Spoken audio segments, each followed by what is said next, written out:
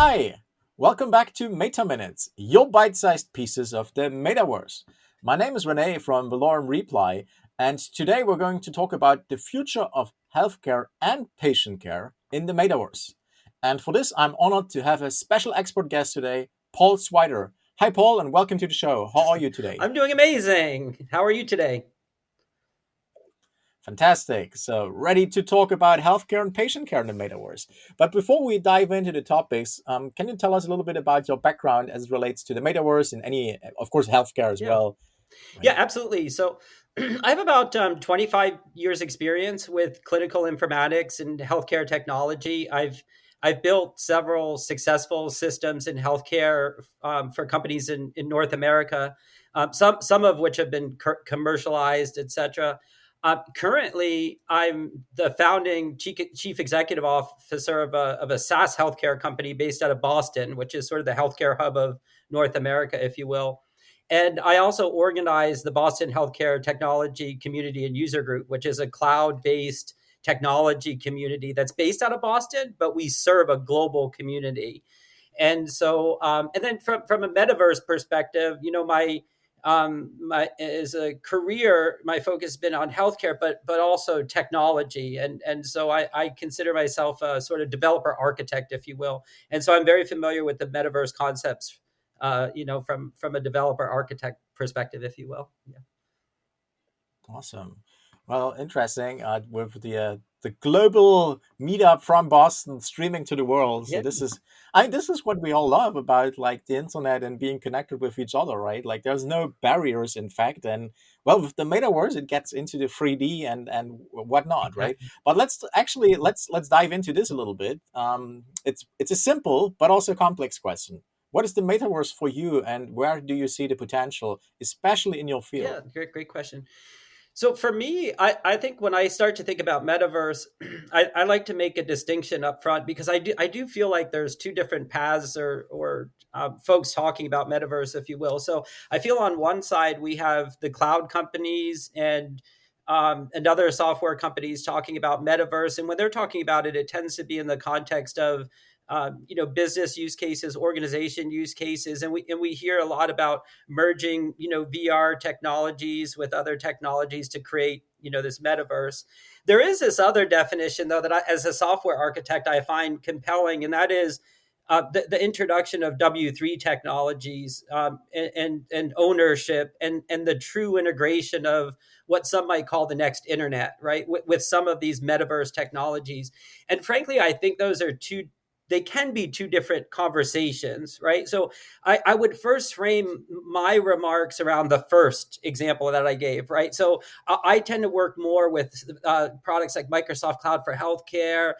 SAP and Oracle have healthcare offerings. And so I'm really dialed into what the business community and what the cloud providers are doing with Metaverse. And so when I look at it from a healthcare perspective, it's looking at those existing technologies and then marrying it, in the healthcare space. So, That's actually a pretty nice take on this mm, one. Um, but let's actually talk a little bit more about healthcare and especially the role of augmented reality, AR, and virtual reality, VR. And I mean, they have been used since a long time. In fact, I just saw an article. It was the Charité in Berlin, like large hospital there, basically in yeah. Berlin. And they had an article about long COVID and treating patients there.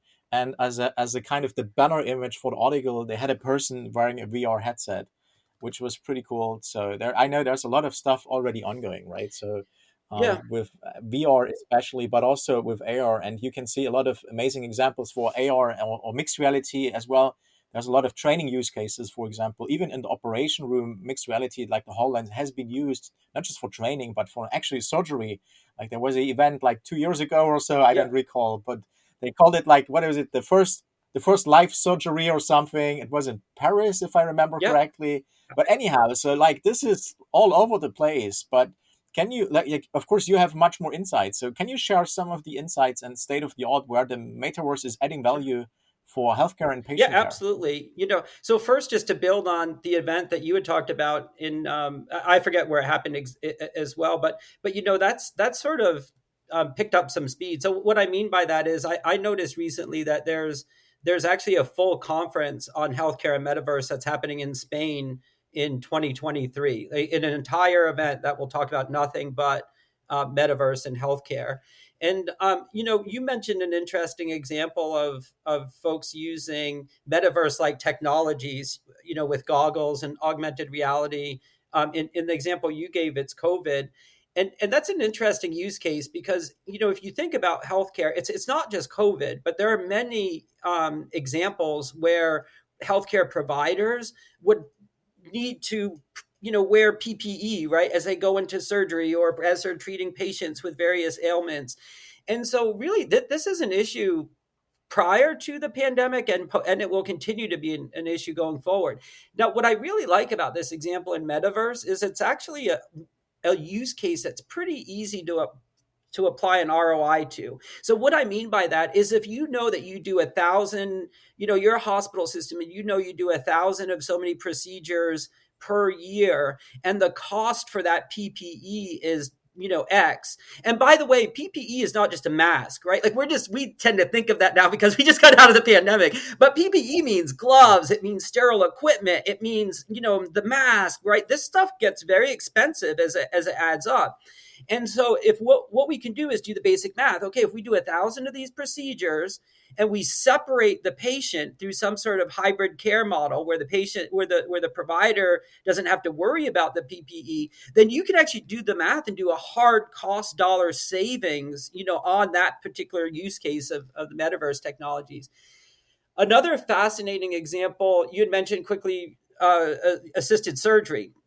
And so this is not really a new concept. We've been, especially in when we look at products like Dynamics and SAP and Oracle, they tend to have this concept of like remote assist, right, where a provider can remotely do surgery, and we've been talking about that for a long time. But what's different now is marrying that technology to things like machine learning and AI. And so what's happening now in the next step is that providers or surgeons, when they're actually doing the surgery, they're not seeing an augmented, sort of image of the human body generalized. They're actually looking at that patient's internal organs projected above the patient. So, from a provider perspective, they're able to very quickly look up, see the internal organs, look down, and then see them, physically in front of them as well. So this is really important for multiple reasons. When you're treating patients, especially as you're preparing for surgery and going into surgery, you really want to have as holistic of a view as possible of the patient.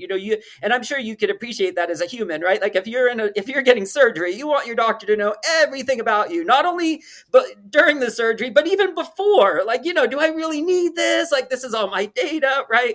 And so, the assisted surgery is really interesting, and it's growing by leaps and bounds. Again, when I saw this recent demo, there's a company that begins with the name of Q, but you can Google the case study. But it's fascinating. This is a product that's already out, and again, the physician is seeing the actual internal organs of the patient while they're performing the surgery. Wow, that's impressive. And I honestly, I was always a little bit skeptical before I saw this live surgery event. That if someone, for example, uses a head-mounted device like a HoloLens, that there's a little bit too much distraction or a couple of other issues that arise. But then I talked, and you also confirmed this. What you just said is like when I talk with a surgeon. Well, they right now they look on an extra screen, Mm-hmm. right? Like on an extra screen to see, and for example, MRI or CT scan or whatever they need.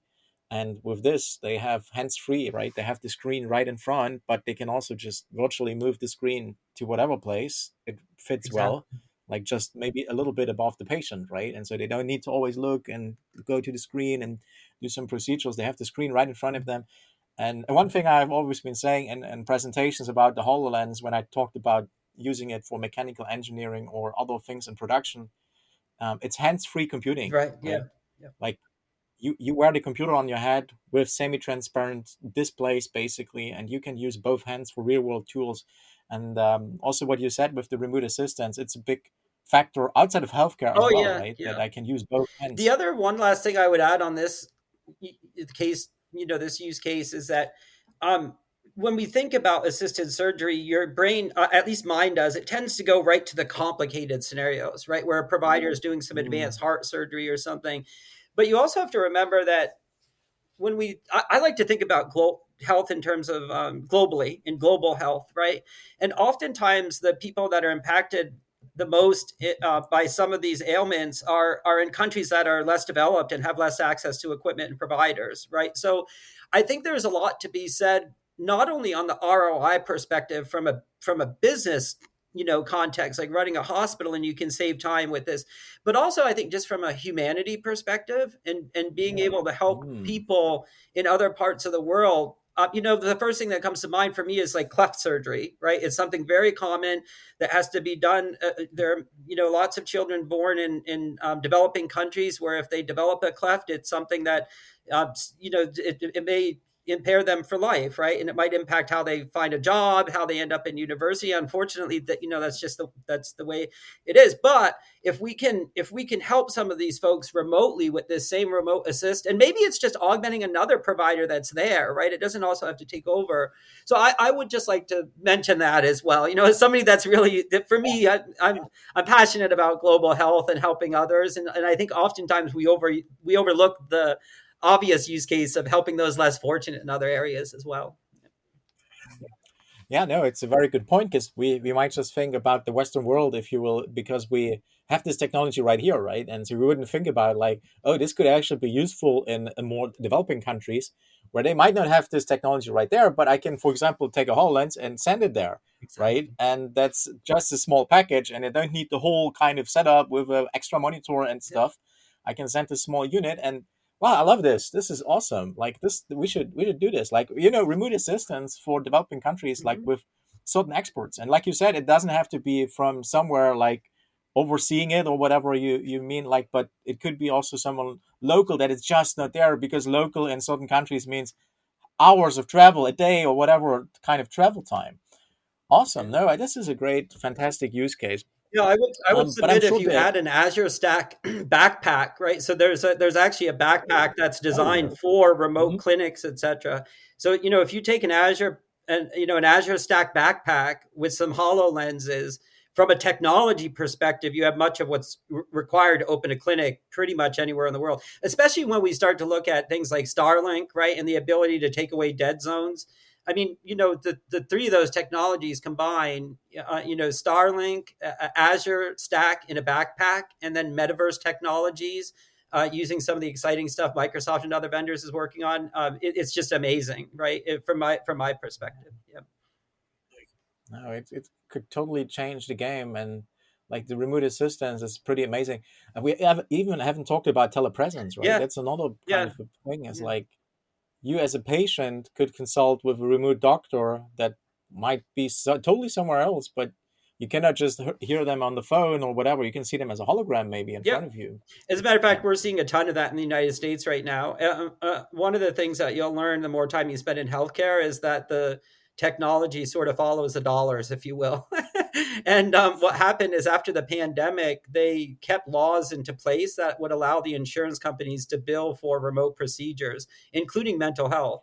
So now the providers and the hospital systems actually have an incentive to engage in these hybrid care models and reach out to patients, right? So when I say hybrid care, I'm talking about this mix of virtual and real world care, which I think, to your point, metaverse fits nicely with, right? As that continues to grow out, that's where I think, in the hybrid care telehealth space, that's where we might see the biggest impact with these metaverse technologies. Yeah. Yeah. No, that's for sure. But let's also talk about the kind of adoption, well, not issues but challenges that are likely Yep. there, right? I'm pretty sure that the whole kind of adoption won't be that easy, and there will be also quite some challenges when it comes to policies and regulations, but also medical certifications, and last but not least, also user acceptance in the end, right? And so, what are some of the challenges you see, and what do you think? How can we address those? Yeah, I think. So I think there's two sides to this. There's the tech side and the non-tech side, and I'm probably better off answering the tech side. Like I'm not, you're right. There are some human perceptions about hybrid care and how that, how folks might take that. And I'm just not an expert in that, but I can talk about the challenges Yeah. from a tech perspective.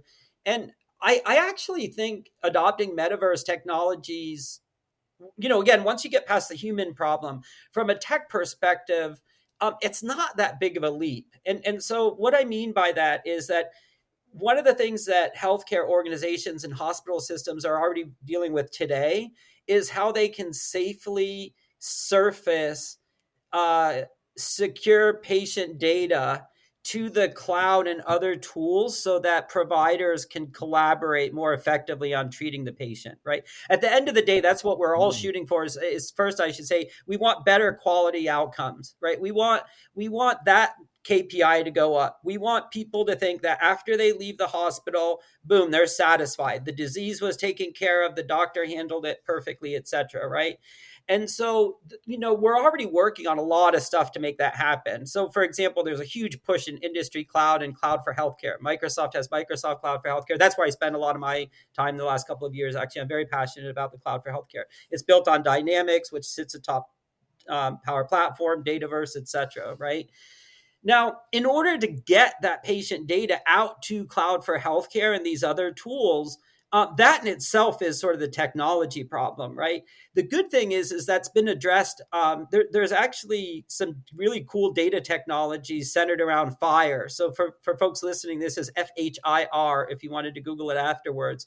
And essentially, FHIR is the data standard that allows you to pull data from your electronic health record and then either synchronize that or surface it with things like the cloud or metaverse. So you see where I'm going with this? I was like, once you solve that FHIR problem, and by the way, that includes not just data in your electronic medical record, but also the metadata that's associated with any imaging, right? You're like your DICOM images from X-ray, radiology, mammographies, right? Whatever the technology is imaging, you need to peel that metadata. Then you need to get your electronic health data. FHIR is going to allow you to do that. So I would submit from a technology perspective, that's the important part to nail. And if you do that, then you're going to be able to take advantage of that data, not only with industry cloud, but with things like metaverse, or perhaps the both together, Mm. right? That's a real world situation Right. as well, where you have industry cloud and cloud for healthcare, but then you're augmenting it with things like guides for training or assisted surgery or PPE reduction, like we had mentioned. So I guess I would answer in that way. I hope that helps. I'm certainly not trying to avoid the question, but at the end of the day, I really believe it starts with our data sets, and getting those in a secure way to where we can use them, regardless of whether that's a patient portal in the cloud or metaverse technologies. Yeah. You're right. I mean, this is the foundation, right? We need like safe and very secure data transmission. For example, I was just writing an article about some rather new technology for security called homomorphic Mm, encryption, which allows you to basically run certain analytics. I mean, not a lot, but at this point, certain things like certain arithmetic operations directly on encrypted data. And this is super important because, like, if you think about, like, typically also, I'm sure, like hospitals and so on also have external data processors, right, where they give the data to run certain analytics and so on. And this is sometimes where leaks happen, right? And so security and privacy is a core foundation, and having the data also in such a format that you can take heterogeneous data sources and bring them together in whatever, I don't know, data lake, or I mean, you're probably more an expert in that stuff for sure, but make it such that it's homogeneous and can be consumed for analytics and so on, right? absolutely. Yeah. And so for folks listening, if you wanted to find out a little bit more about this on the Microsoft side, there's a new service called Azure Health Data Services, which is essentially Microsoft's managed service for FHIR. And there's some really great learn courses that you can go through as well. And again, the idea would be to take all the cool stuff that you're learning about here with the Metaverse Minutes, because it's not just the topic today, but it's really all of these topics that Renee is talking about, the metaverse piece. And then you put it together with this new health data services from Microsoft, the FHIR services. And by the way, if you're using another cloud, Fire exists on other clouds as well. This is not something that where you have to be tied to one vendor or not. I tend to live more in the Microsoft world and Microsoft Cloud for healthcare, so I think of Azure services. So again, I would encourage folks listening, if you think this is fascinating, just look up Azure Health Data Services, look up Fire services, and again, there's some really wonderful Microsoft Learn modules. There's even an architect level class coming out from Microsoft in October, a mock class that will talk about cloud for healthcare and some of these advanced concepts that we've talked about today. Wow, this is amazing. Thank you also for all the external stuff and getting started. If you want to dive a little bit deeper into the technology there, thank you so much, Paul. We're already at the end of the show, but we could talk for many more hours. It's very much insightful. But again, thank you so much for your time. That was very much My appreciated. pleasure, and congratulations, and keep up the great work. I love listening to your shows. It's just great stuff, great topics. Thank you. Oh, thank you so much. And thanks everyone for joining us for yet another episodes of Meta Minutes, your bite-sized pieces of the Metaverse. Watch our blog, follow our social media channels, subscribe to our YouTube to hear all about the next episodes. And of course, you can always visit our website to watch all the previous episodes. Until then, stay safe, take care, and see you soon in the Metaverse.